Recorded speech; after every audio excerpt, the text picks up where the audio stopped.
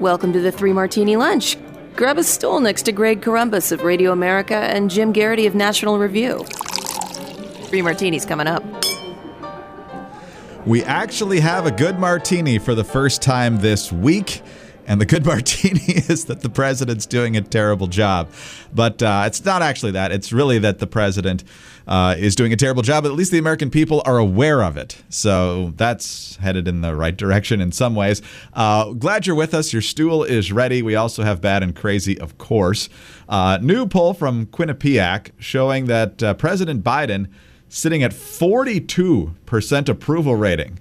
Hot Air has the image of Biden with his chin on his hands after one of his Afghanistan speeches, which is pretty appropriate for this particular poll because, you know, Biden had been polling pretty well. We haven't been in favor of virtually any of his policies, if any at all, but he had been doing really well with approval ratings, high 50s, low 60s for much of the first few months. And then Afghanistan really was the tipping point, but I think there are other issues that people are frustrated about as well, which we've talked about. The border, his numbers have been south on the border for a long time.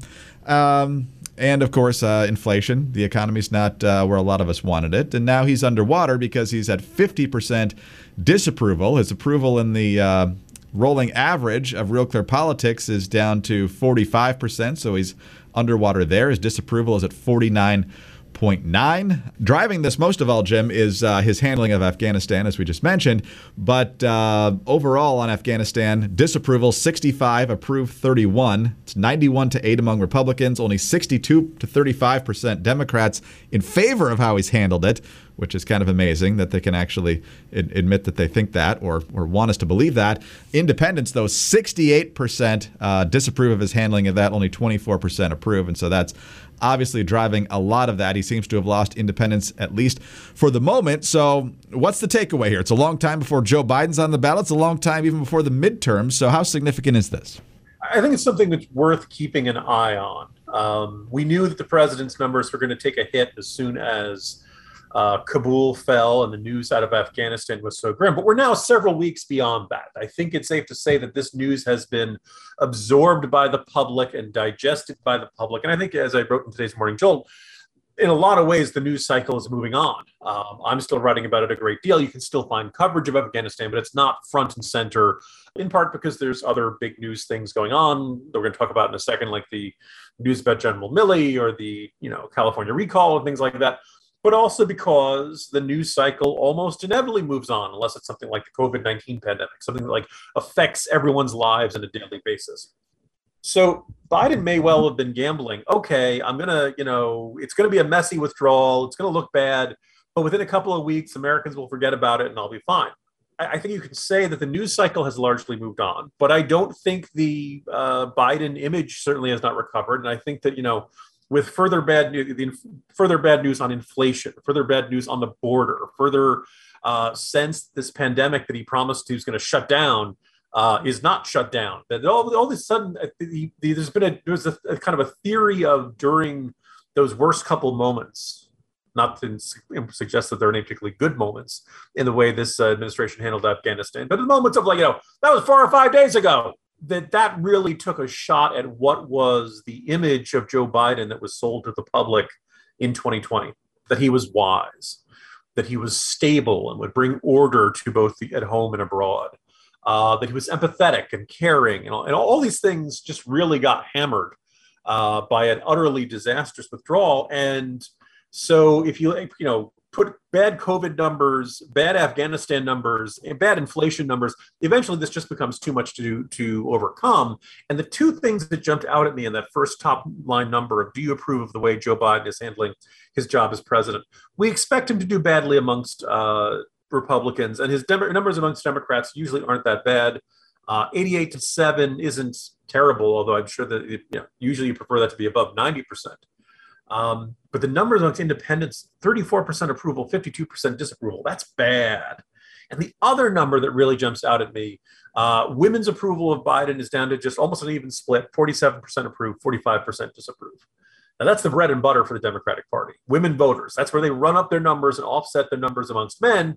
And oh, by the way, there's almost a 20-point split among men in this 36% and 55, 36% approve, 55% disapprove. And let's also just keep in mind that generally speaking, Quinnipiac, if you're going to characterize it, is a little bit Democratic leaning in its numbers. Not egregiously, but generally this is the one that would have the worst numbers for Trump during the Trump presidency. You look at their Senate races and stuff, not by a ton, but by a few points. So if a Democrat is getting really bad numbers in a Quinnipiac poll, that should be a giant flashing neon sign saying danger. So again, yes, it's early, but I guess the other thing is that, even if Biden manages to keep Afghanistan out of the headlines, which some of us will be doing our best to not allow that to occur, it's not like he can point to great numbers on and COVID, at least so far. It's not like he can point to great numbers on the border, great numbers on inflation, things like that. And oh, by the way, this Quinnipiac poll was right after his big vaccine mandate speech, which if you thought that was going to turn things around, there's, at least so far, no indication that was going to do it. So look, this is the president is in a really rough spot. And my suspicion is, this is where ideally a president would look at what he's doing and say, oh, wow, this is not really working. People don't like it. Maybe I should rethink some things. My suspicion is that they'll conclude, oh, we need to get back to what worked for us, what got us elected, which was talking about Donald Trump and bashing Donald Trump and all that kind of stuff.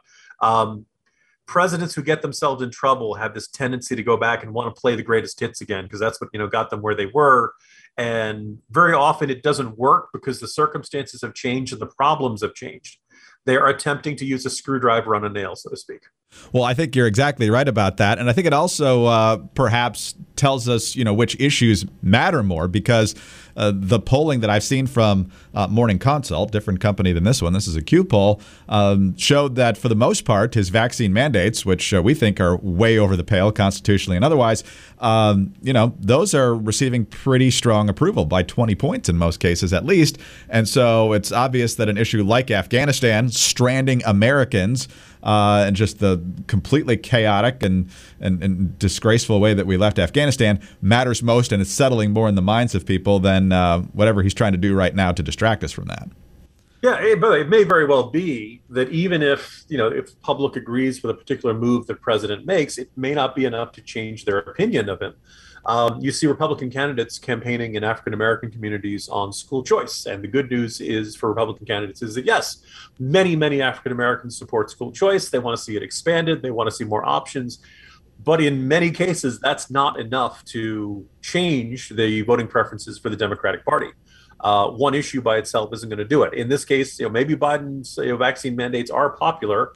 I imagine a lot of people who are fully vaccinated already feel like, yeah, fine, make the other people do it. I don't really care about that.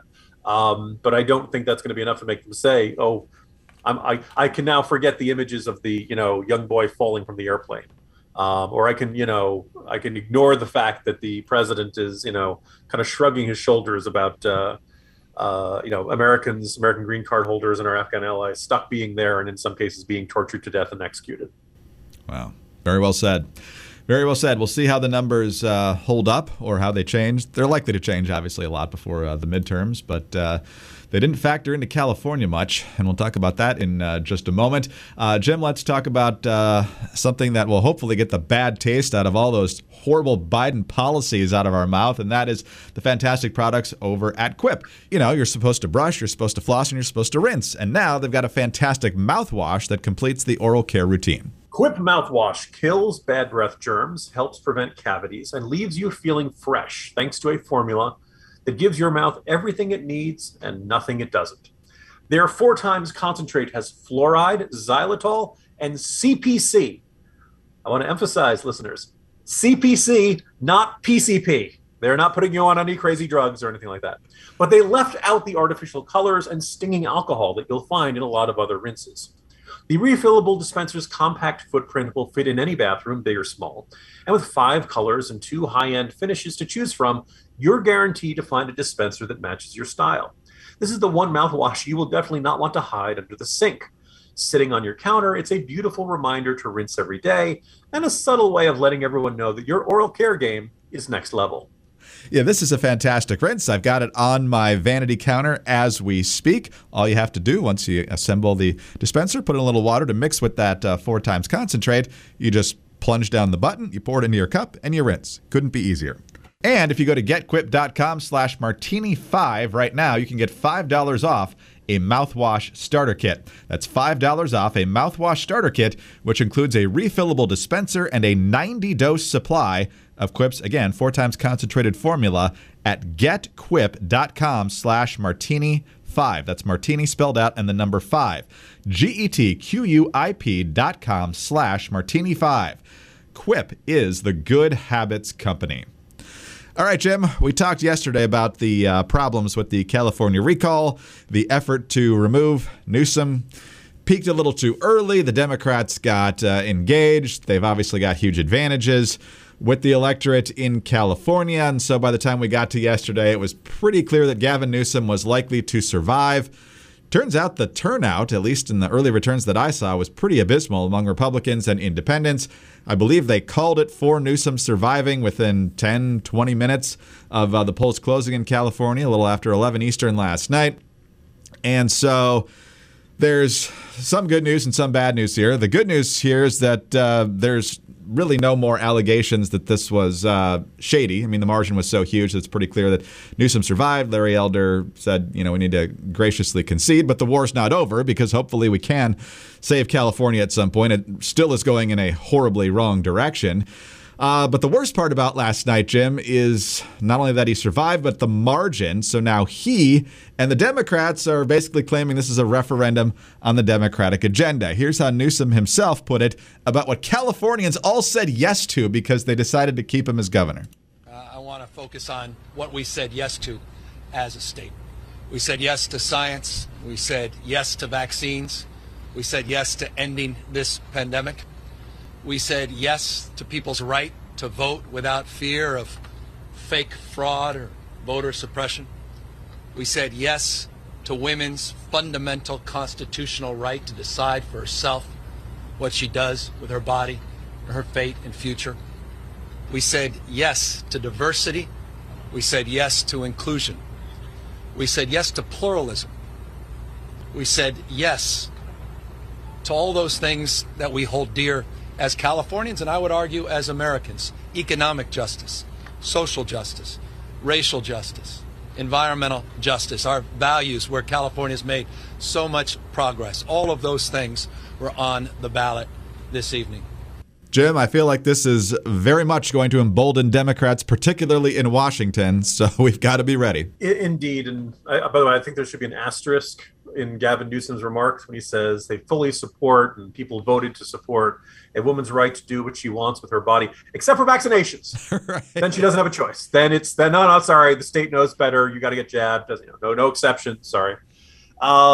I suppose everyone is, conditional on those, comparing those two issues. So 2 things. I guess you could say there's a small silver lining that Larry Elder did not wave the bloody shirt and claim that it was rigged or anything like that. He called for his supporters to be gracious in defeat. But let's also point out that, in the end, you couldn't plausibly argue that it was rigged or stolen or something like that. But look, in the year 2020, Donald Trump got more than 6 million people in California to vote for him. If those 6 million people had voted yes on recall, Newsom would be gone by now. At least as of this morning, the number was something. The yes votes were something like 3.2, maybe 3.3 million, something in that. Now, obviously, you get a much bigger turnout in a presidential election than in a recall election. But if every Trump voter showed up and voted yes, get rid of Newsom, he'd be gone. So the real issue is that barely half of the people who felt motivated to vote for Donald Trump in 2020 felt motivated enough to come out and vote in a recall election. We have complained about the state of the California Republican Party for a really long time. I think this is a colossal failure on the part of the California Republican Party.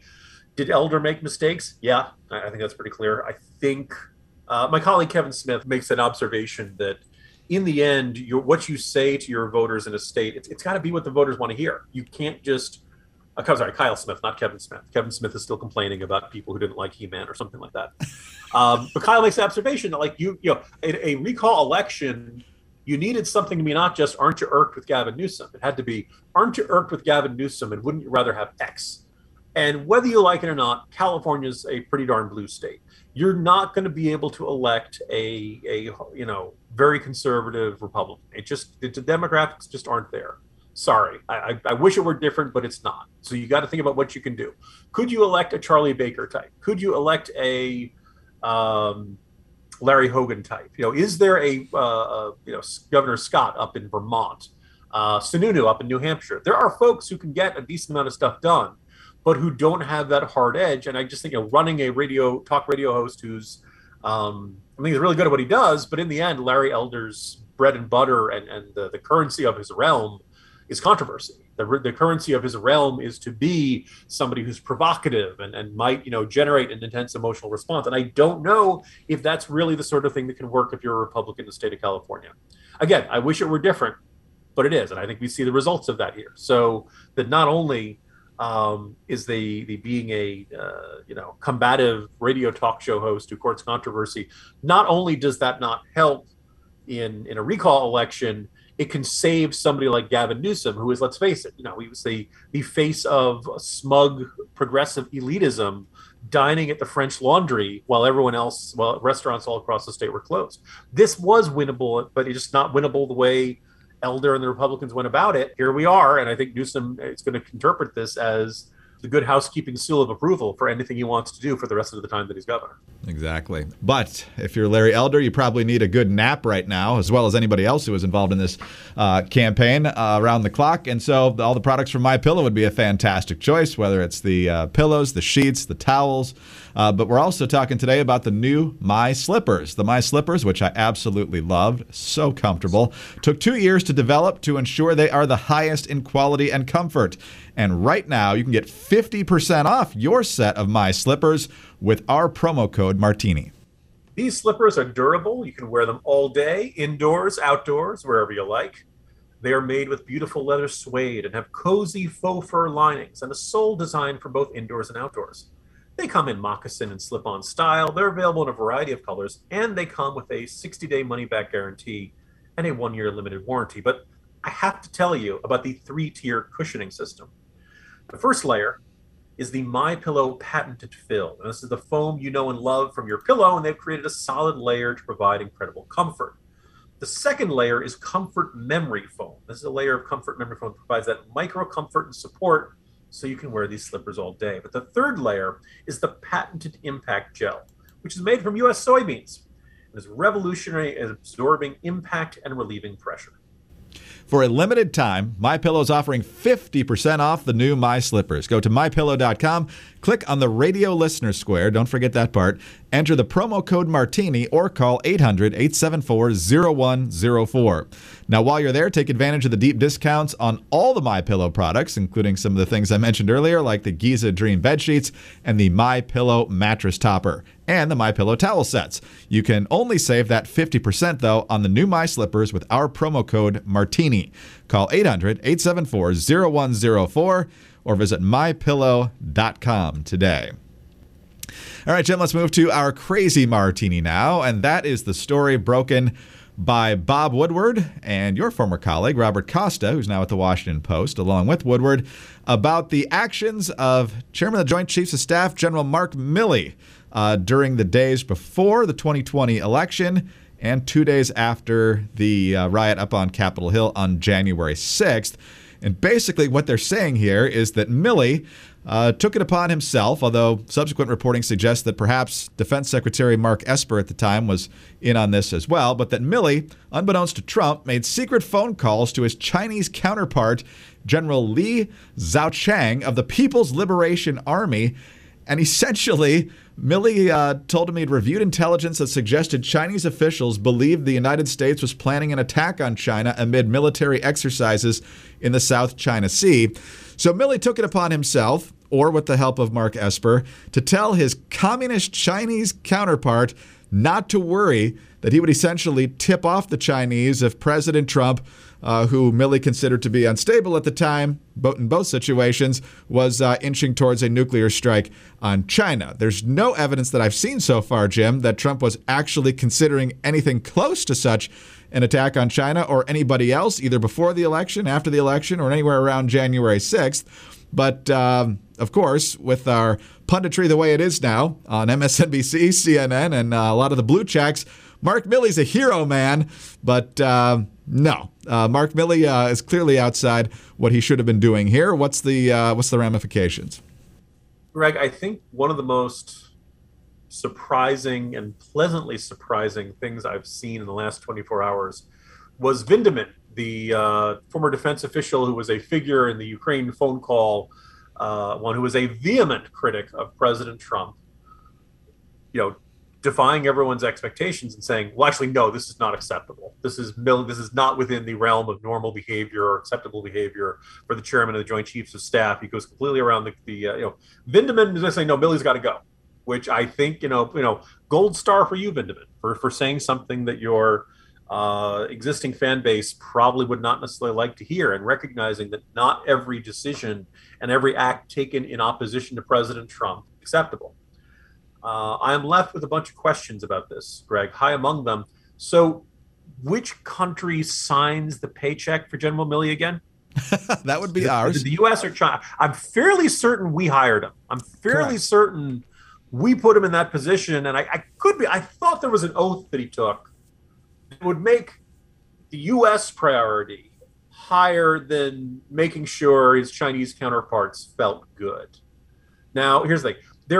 Is there a scenario in which this is not quite as horrible as it sounds? I suppose if the Chinese were genuinely getting paranoid and reacting like they think a U.S. strike is imminent, there's nothing wrong with the chairman of the Joint Chiefs of Staff saying, we are not planning a strike. There is no indication of any strike.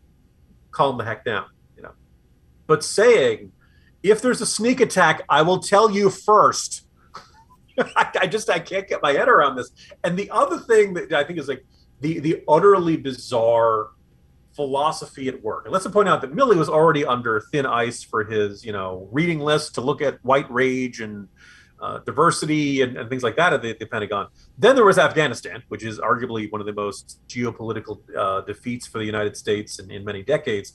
But now you put this on top of it. And the thing that seems pretty clear, at least based on the excerpt we've seen in the Washington Post by Woodward and Costa, Greg, imagine doing this. Imagine you say to the Chinese military, don't worry, if there's a sneak attack, I will call you and tell you ahead of time so that you guys can prepare.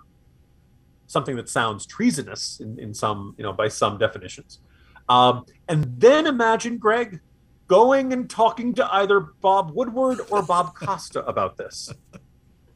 Because it seemed pretty clear that actually, Milley was the source. There are only so many people who knew Milley did this, so it's very hard to believe Milley would, that someone else would, tell Milley this. So the idea is, I think in Milley's head, this was a really good thing that he did. It was a really brave thing that he did. That I think he expected to be commended by this. And of course, there are some folks who are saying, yes, oh, thank goodness he said, look, if Trump genuinely was going nuts, we have a 25th Amendment. He could have gone to Esper and said, the president's nuts. He should not be in command of the military anymore. He should not have his finger on the nuclear button. He is no longer capable of executing his duties. Get the cabinet. Let's do this. And who knows how that scenario would have shaked out. Or he could say, I'm not participating in any of this. I resign. But the option you don't have under your code when you take that oath is to say, I'm really worried about how this is going to shake out. So I'm going to call up the Chinese military and I'm going to say, don't worry. I'm going to make sure you guys know about anything we plan on doing against him. It's absolutely bizarre. And I think it indicates a really thorough rot at the top of the Pentagon, which is really unnerving because one of the institutions in our society that still seem to have a little bit of authority, a little bit of trust, a little bit of a sense that when push came to shove, they would always put Americans' best interest first. What does it take to get fired in this town? I mean, it's... What more do you need from the only guy they fired was the guy, or at least who ended up in trouble, is the guy who called out his leaders for, abandoning everyone in Afghanistan. Yes, exactly. I remember That's the one guy. Obama pretended to be mad about the IRS scandal for about 5 minutes. He fired the acting IRS commissioner who was going to leave about 2 weeks later anyway, so it's totally cosmetic. I mean, many heads need to roll over Afghanistan. Wouldn't this give Biden a good opportunity to say, look, even though I've worked with him well, this is conduct beyond the pale, and we just can't have this? You'd think it would be an easy mark for him, but for some reason, I don't think that's going to happen. This has been a steady process. And it really, what's really kind of interesting is, again, you could point to Obama, you could point to Bush, I think, attribute it to Trump. It's a bipartisan phenomenon, but I think it's a worsening bipartisan phenomenon. The idea, it's like presidents should see their cabinets and the people under them as employees, and if they screw up, they should get fired. Actually, ironically, Trump did get rid of some people, but usually it was over complaining in the press, not necessarily doing a bad job. But it took forever to get Archuleta out at the Office of Personnel Management after that disastrous hack. Shinseki with the veterans dying waiting for care at the VA. Sibelius and the terrible rollout of healthcare.gov. In each one of these cases, I'm upset as an American, but I also kind of feel embarrassed for Obama. And that sense of you should be you were really poorly served by this. You should demand better, Mr. President. And in this case, I think Biden, in the end, Biden was the author and the architect of this withdrawal strategy in Afghanistan. But if Biden looked at this and said, yeah, I no longer have faith in Milley's ability to do his duties, please submit your resignation. I'd have respect for Biden. There's a recognition, you know what, Milley, you've been there long enough. It's time to move on. Let's get some fresh blood in there. Let's see if they can do any better, because you have now managed to have at least 3 major controversies and bad decisions in less than a year. And ideally, other than Colin Powell back during the Persian Gulf War, most Americans don't really know who the chairman of the Joint Chiefs of Staff is. It's not a figure that's in the news on a daily basis. And they certainly aren't attached to that many controversies on any given period of time. But Milley's managed to do that quite a bit lately, and I think that's a strong indicator that it's time for some change in that position. Oh my gosh. I feel like that position has gotten more and more political rather than being the independent military advisor it's been. I feel like Pete Pace, Dick Myers, that era was about the last time they weren't kind of more political than military, because Mullen and certainly Dempsey, to some extent Dunford. I mean, it's Milley's probably the worst of all, though. I still don't know why so many people in Washington want to talk to Bob Woodward. I know they want themselves to look good when the book comes out, so they figure if they play along, they'll probably get a better. It's practicing defensive leaking. I don't know what the other guy's going to leak about me, so I better leak stuff that makes me look good. Exactly. It's all part of the. The question is, if you're a government official or recently retired government official, do you want to give your good stuff to Woodward, or do you want to keep it for your own Washington memoir, which will inevitably be subtitled "If Only They'd Listen to Me"? I'll give it to Woodward, though. He's still working. As far as I can tell, Carl Bernstein's still coasting off of Watergate 50 years later. So, I mean, at least sure. Woodward's still showing up for work. Anyway, Jim, quite a discussion today. See you tomorrow. See you tomorrow, Greg. Jim Garrity, National Review. I'm Greg Corombos of Radio America. Thanks so much for being with us today. Subscribe to the 3 Martini Lunch podcast if you don't already. Also tell your friends about us as well. We're very grateful for your 5-star ratings and your kind reviews. Get us on those home devices. All you have to say is play 3 Martini Lunch podcast. Follow us on Twitter. He's at Jim Garrity. I'm at Dateline_DC. Have a great Wednesday and join us again on Thursday for the next 3 Martini Lunch. Hi, it's Dana Lash, host of The Dana Show. Every day, I'm here to keep you up to speed on the most important stories and info that you need to know in your very busy life. And if you're always on the go and you want to stay connected, just download our daily podcast and take it with you. It's a great way to get up to speed on what you need to know and what legacy media may not be telling you. Visit danaradio.com and click on the podcast link or subscribe at iTunes, Spotify, or wherever you get your favorite podcasts.